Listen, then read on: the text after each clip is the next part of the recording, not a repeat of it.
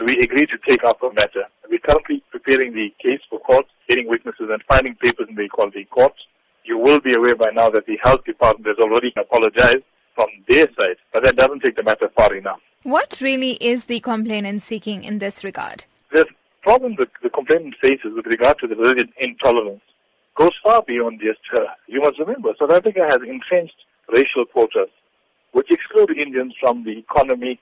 It's called radical transformation. All it means is no Indians allowed. We are excluded from med schools, no Indians allowed.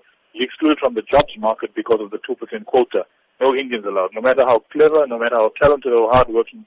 And this is just a symptom of this bigger cause of anti-Indian sentiment. So it's heartening to know that some people actually want to march, and we wish them well in this regard. And I hope people take up the view, take a stance on something. It's far bigger than a single person not being allowed her constitutional right to practice her religion in private.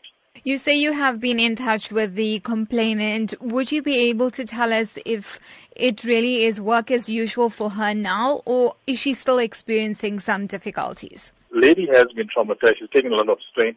I'm not given a mandate to speak on behalf of her with regard to her health. So I don't want to invade on her or intrude on her privacy in this regard, but she was treated very, very badly. In terms of the greater Pietermaritzburg community where you are based, what community sentiment has been coming through about this incident? Whenever an incident like this happens, it suddenly awakens the Indian community who's usually fast asleep. It's just time that people took a stand like in the past where Indian people built schools and hospitals for the community, still worrying about themselves and driving Lamborghinis and Ferraris and expensive private schools for their own children.